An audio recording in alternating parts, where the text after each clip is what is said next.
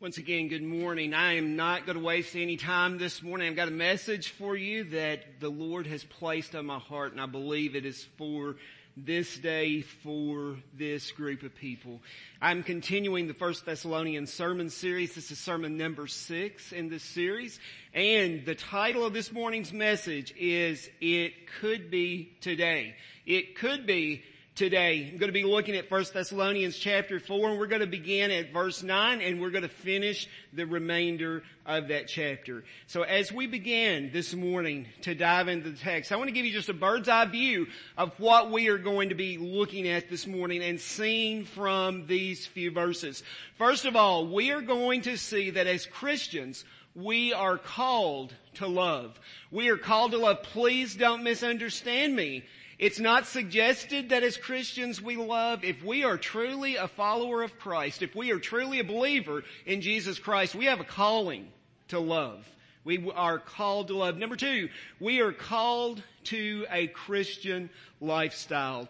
And after we cover those two things, we're going to be finishing out our text today by taking a look at what does the future look like for people who are truly believers, are truly followers of Jesus Christ.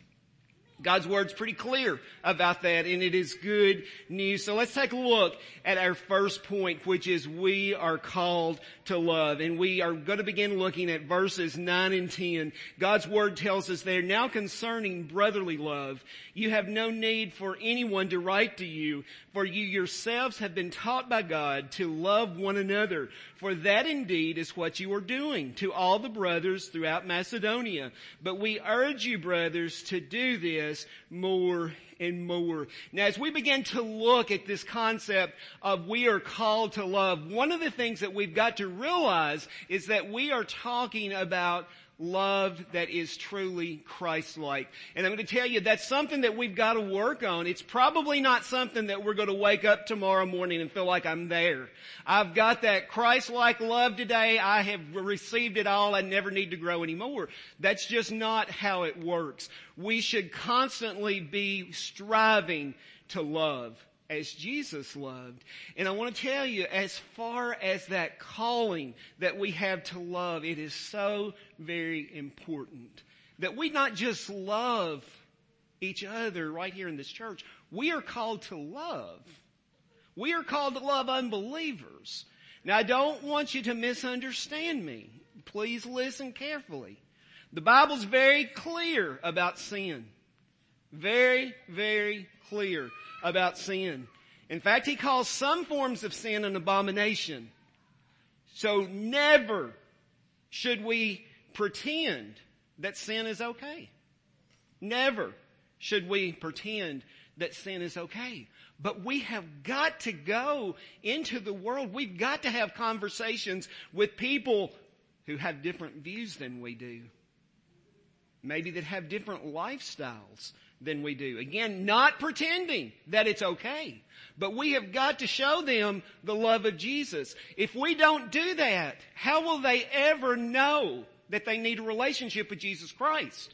How will they ever know that Jesus can be their Lord and Savior if we don't have intentional conversations with them, if we don't continually point them to Jesus Christ, if we don't continually show them what a relationship with Jesus Christ looks like?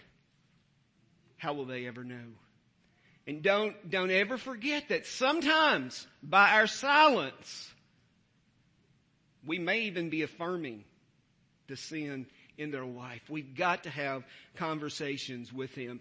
Now, when Paul references brotherly love in verse 9, he is actually still telling these people a conversation that started back in verses 1 and 2. It's how to live your life in a way to please God. Now, Paul is commending this church here.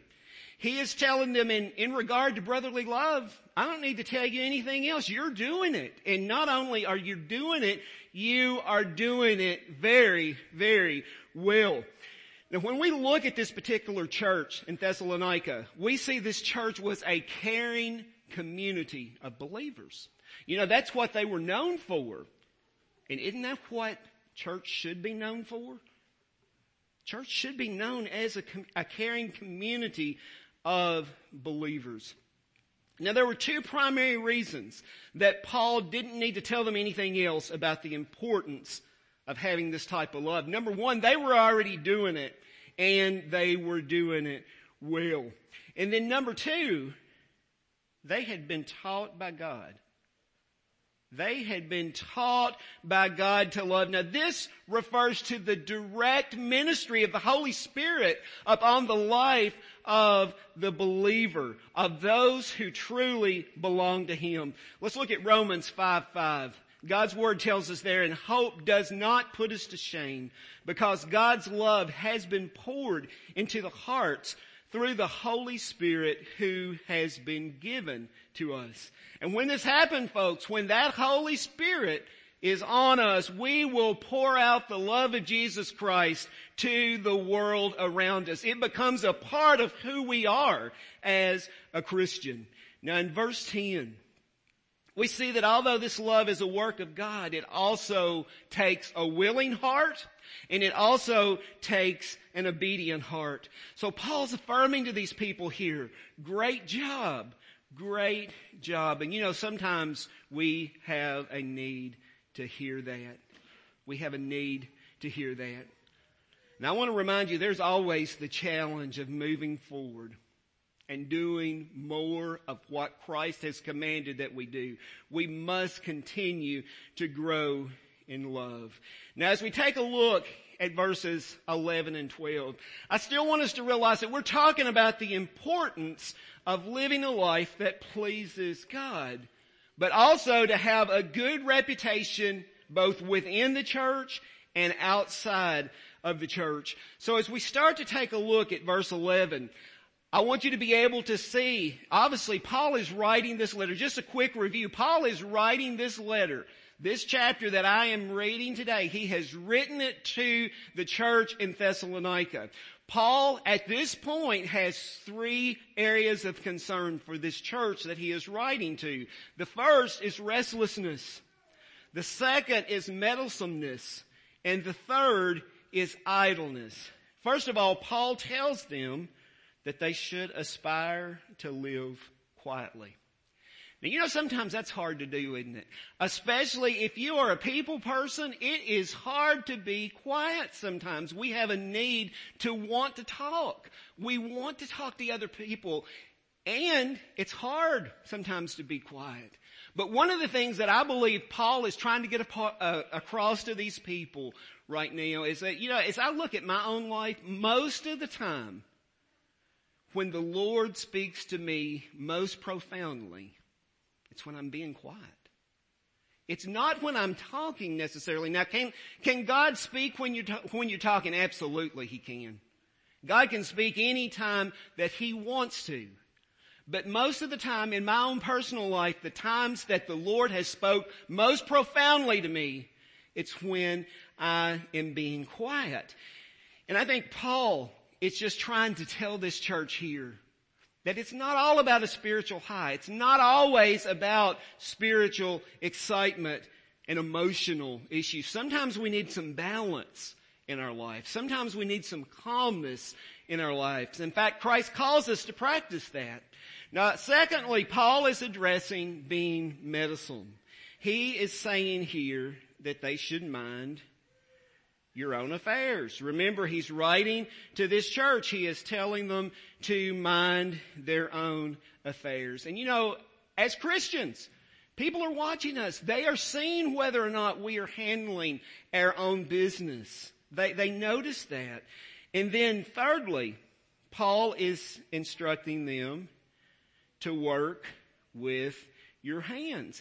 Now Paul is not necessarily giving some type of divine command here that they all have to work in manual labor. But instead what he is saying, he wants them to be responsible in their daily living. Now if you are taking notes here, and I hope that you are, I want you to write this down. Christianity should never be separated from our daily routines. Ever. Christianity should never be separated from our daily routines. We're going to talk about that in more detail as we get closer to the end of the sermon. Now we see in verse 12 that Paul was concerned for two reasons about whether or not they were working or whether or not they were idle. First of all, Paul wanted to win the respect of outsiders. That sounds like a good thing to do, doesn't it? Paul wanted this church to win the respect of outsiders. But now it's very important to realize what his motive is here. Paul did not need the non-believing community to validate the church. He didn't need that. That's not what he was after. Instead, what he was trying to get across to this church is that non-believing community, they pay attention to how you live your life. They pay attention to that. You know what? If among your workforce, if among your co-workers, you're known as a gossip, what's that do to the name of Jesus Christ if they know that you profess to be a Christian? That non-believing community has their eyes on us. The non-believing community had their eyes on this church that Paul was writing to. And the non-believing community has their eyes on us today. Now the second reason that Paul did not want this church to be idle was that he did not want them to have to be dependent upon anybody. He wanted them to be able to take care of themselves. But with that, can we just acknowledge that there are some times that people need some help financially?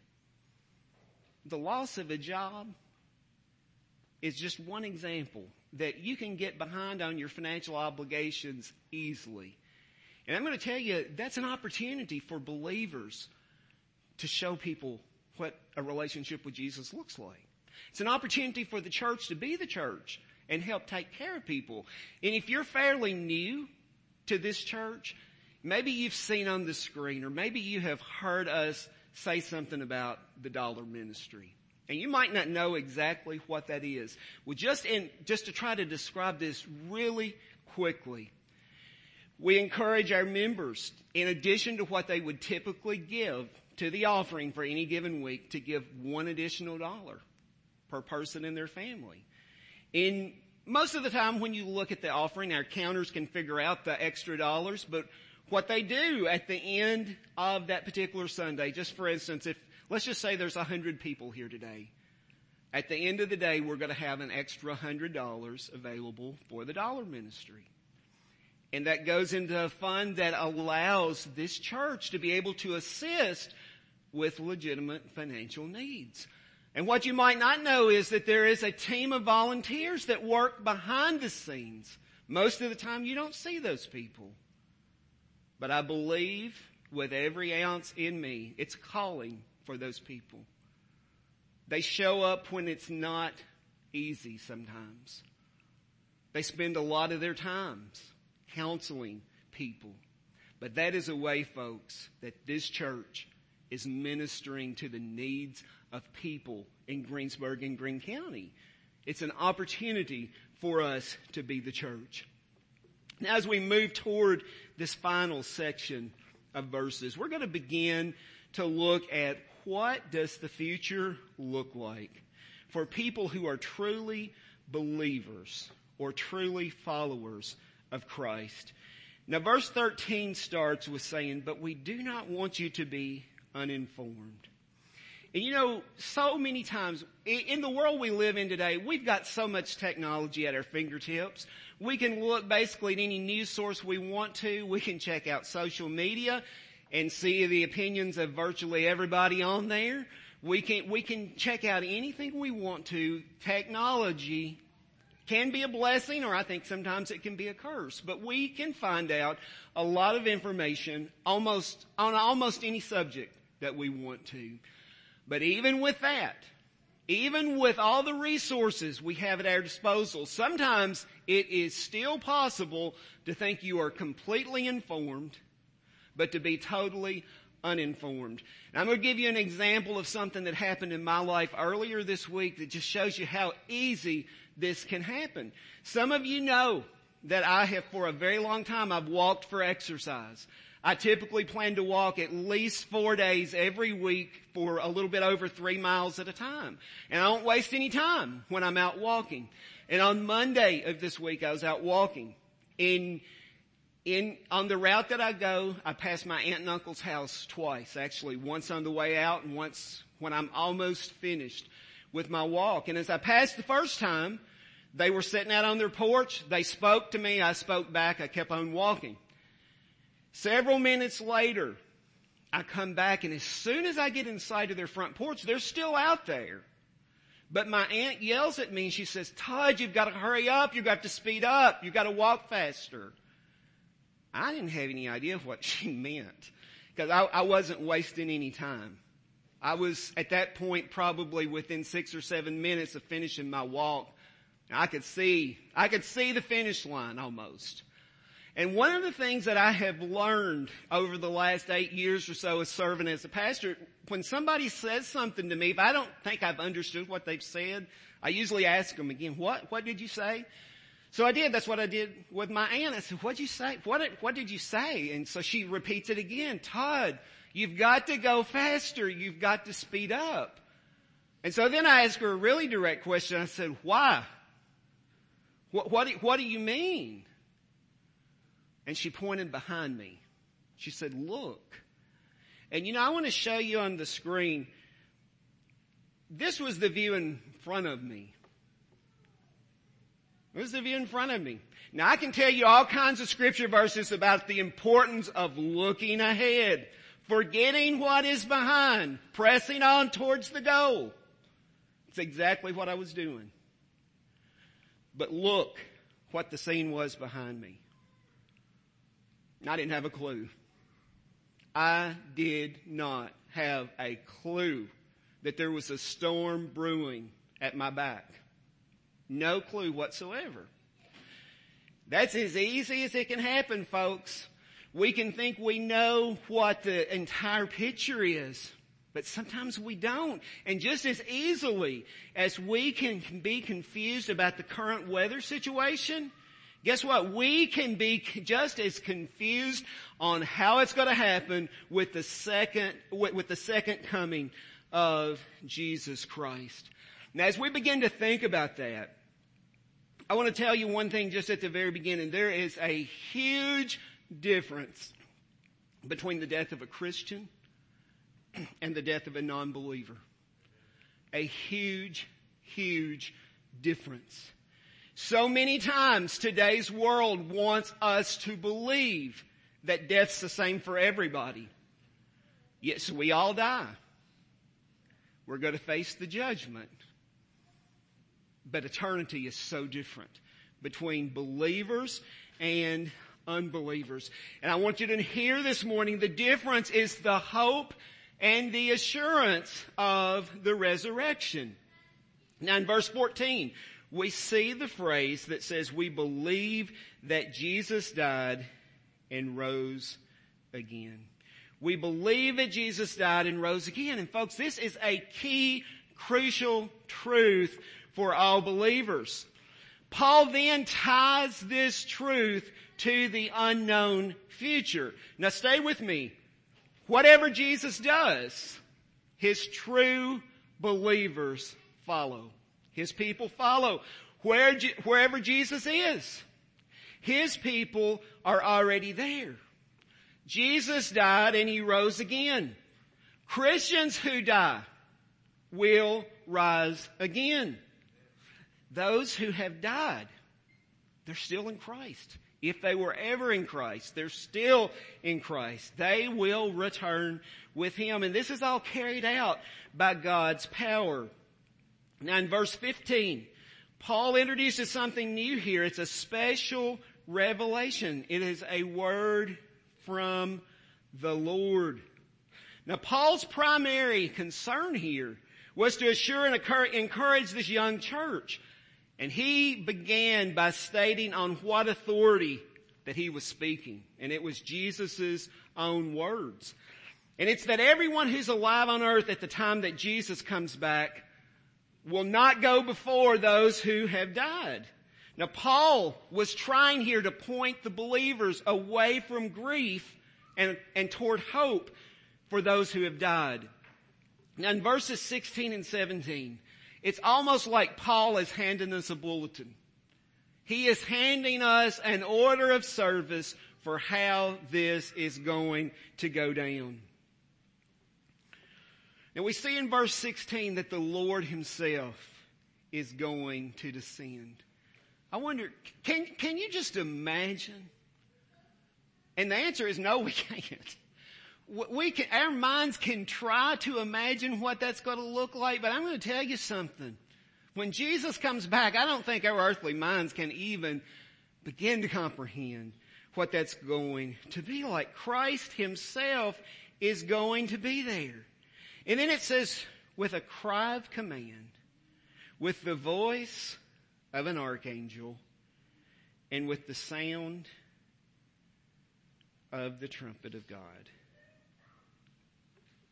Can you just imagine what it's going to sound like when that trumpet blows? And again, the answer is no, we really can't. But I want to tell you something that happened in my life that I have never, ever forgotten. It happened when I was about 10 or 11 years old, and I will soon be 54, so it's happened a long, long time ago, and I have never forgotten it. But when I was a child, we went to many gospel concerts. Usually at least one every 4 or 5 weeks. And one particular night, we were at this gospel concert. I can't remember who it was that we had gone to hear sing. But they were singing, and at one point of the concert, they sang just an absolutely beautiful arrangement of Amazing Grace. Sang it quietly, and you know I'm a music person, and in this particular arrangement, they had some beautiful chords in it that I had never heard before, and I thought that it was absolutely beautiful. It was. They were just singing it quietly. They weren't over singing it or anything like that, and they proceeded to sing that song. And then when it got time for the final verse, when we've been there 10,000 years, bright shining as the sun, something happened we weren't expecting. Somebody with that group that wasn't on the stage at the time had walked around the outside of the church. And he came in the front door, the front entrance of the church, with a trumpet and blasted down on the last verse of Amazing Grace as loud as he could possibly play. And I've never experienced anything like it. Children were crying. Adults were screaming. It took everybody by surprise. He proceeded to march down that aisle blasting on that trumpet and played the rest of the song. And then somebody from the group stepped up to the microphone and said, "That took a lot of you by surprise, didn't it? There's going to be a lot of people taken by surprise when the trumpet of God blows. Will you be prepared? Will you be prepared when the trumpet of God blows?" Because either the good news or the bad news, however you want to take it, is that when that trumpet of the Lord blows, you're not going to be able to do anything at that point. It's going to be too late if you do not know Jesus as your Lord and Savior. Are you ready? And then we see, and the dead in Christ will rise first. Remember that the dead believer is still in Christ. If they died in Christ, they are going to rise first. Scripture tells us nothing can separate us from Jesus. Not even death. Their souls are already with Christ. They're going to receive their resurrected bodies. And then after that, we who are alive, we who are left, we're going to be caught up together in the clouds to meet the Lord in the air. And folks, I want you to know there's going to be people from every tribe, every tongue, every nation there. The question is, will you be there? Will you be there when that happens? And then verse 18 tells us, therefore, encourage one another with these words. Therefore, encourage one another with these words. The second coming of Jesus Christ for a Christian is glorious. We should be encouraging each other with that. You know, the battles that we face during our earthly journey, they're temporary. No matter how bad they seem to be, they're temporary. But eternity is forever. Eternity is forever. That should be a great encouragement to us today. Now, in closing, I want to talk about a few ways that we can apply this text from today to our daily lives. First of all, we must be intentional about loving others. You remember I said earlier in the sermon that we should never separate Christianity from our daily lives. I want to talk about that just a little bit more right now. There are a couple of podcasts that I listen to every week. And a new one that I've just started following, it's called the PACT, P-A-C-T podcast. And my friend Tim Harvey, that some of you probably remember, he led Worship in a Revival here in 2012. We've been friends ever since. He now serves as a pastor down in Western Kentucky. And he is joined on this podcast by two other pastors in Western Kentucky. And it is really, really good. It's not over 20 minutes any week. And the topics they address are good. But this particular week, it's released on Thursday each week. And this past Thursday, they were talking about identity. And you know, that's something we've talked about here before. But typically when we talk about identity, when we think about identity, if we walk up to a stranger and we introduce ourselves, you know, I'm probably going to say, "Hi, my name's Todd Young. What's your name?" And so they're going to tell me, hopefully, what their name is. At least their first name, even if they don't want to give me their last name. Or maybe they'll make up a name if they don't think I know them. But then as the conversation proceeds, usually it goes to, what do you do? You know, where do you live? It's things that they identify with, things that I identify with. And on this particular podcast, they were talking about Christian identity. And you know, a lot of times we will hear even somebody make this statement of, maybe it's like this. You can fill in the blank. I am a electrician who just happens to be a Christian. I'm an engineer who just happens to be a Christian. I'm a teacher who just happens to be a Christian. I'm a doctor. I'm a nurse. I'm a therapist who just happens to be a Christian. But you know what? If we are truly Christians, guess where our identity is? Our identity is in Jesus Christ. That's where our identity comes from. What we really should be saying is, I'm a Christian who just happens to be an electrician. Or I'm a Christian who just happens to be a teacher. I'm a Christian who just happens to be an engineer. I'm a Christian who just happens to be a doctor, a nurse, a therapist, or the list goes on and on. And you know what happens when we do that? We share the gospel. Because it's a part of who we are. It is a part of who we are. And that is a way that we share God's love with others. About telling them the truth. And then the second way that we can apply today's message to our lives is it's in the area of worry. You know, so many times worry creeps in our lives. And we spend our time worrying about stuff that my grandmother would have said does not amount to a hill of beans. And you know it, most of the time it doesn't. Especially when you view it through the lens of eternity. And if we're not careful, when we worry, it causes us to take our minds off of the main thing. Off of those things that God has called us to do.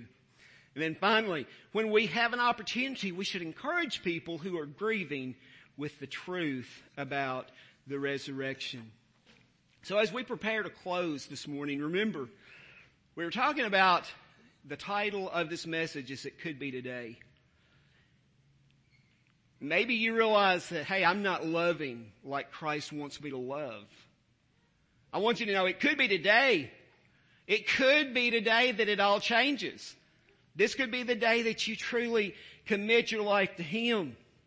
Maybe you realize that right now you're not living a Christian lifestyle. I want you to know it could be today that all that changes for you. It could be today that you completely and totally surrender your life to Jesus Christ. Maybe you're here this morning and you know if that trumpet blows right this minute that your eternity is going to be spent in hell. If that's you today, I want you to know today, first of all, it could be today. It really could be today that trumpet blows.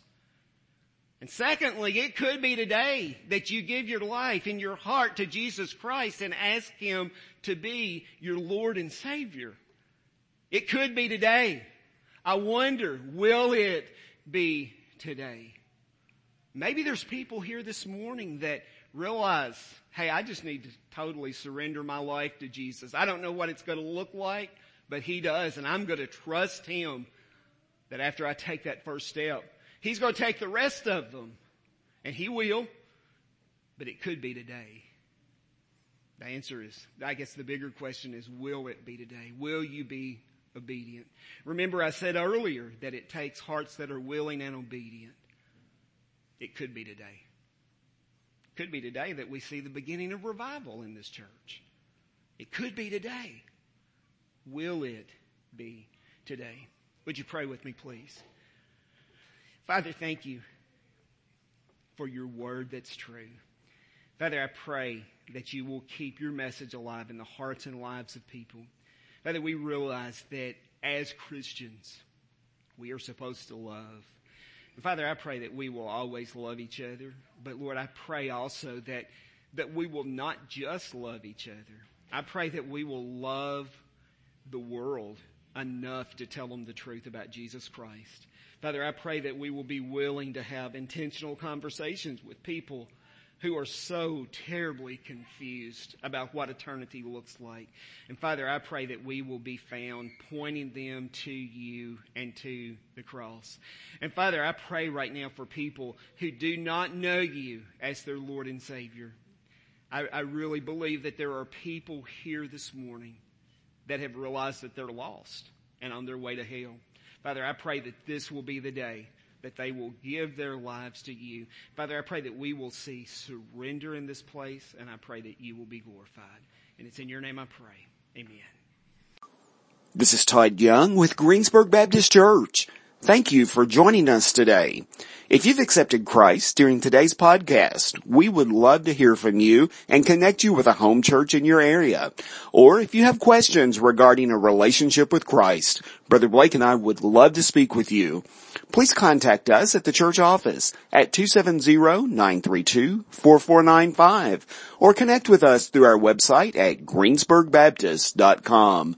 In addition, you may visit our website anytime to access the sermon videos and podcast of any recent sermon. You may also subscribe to our podcast in the iTunes store. Have a great day today.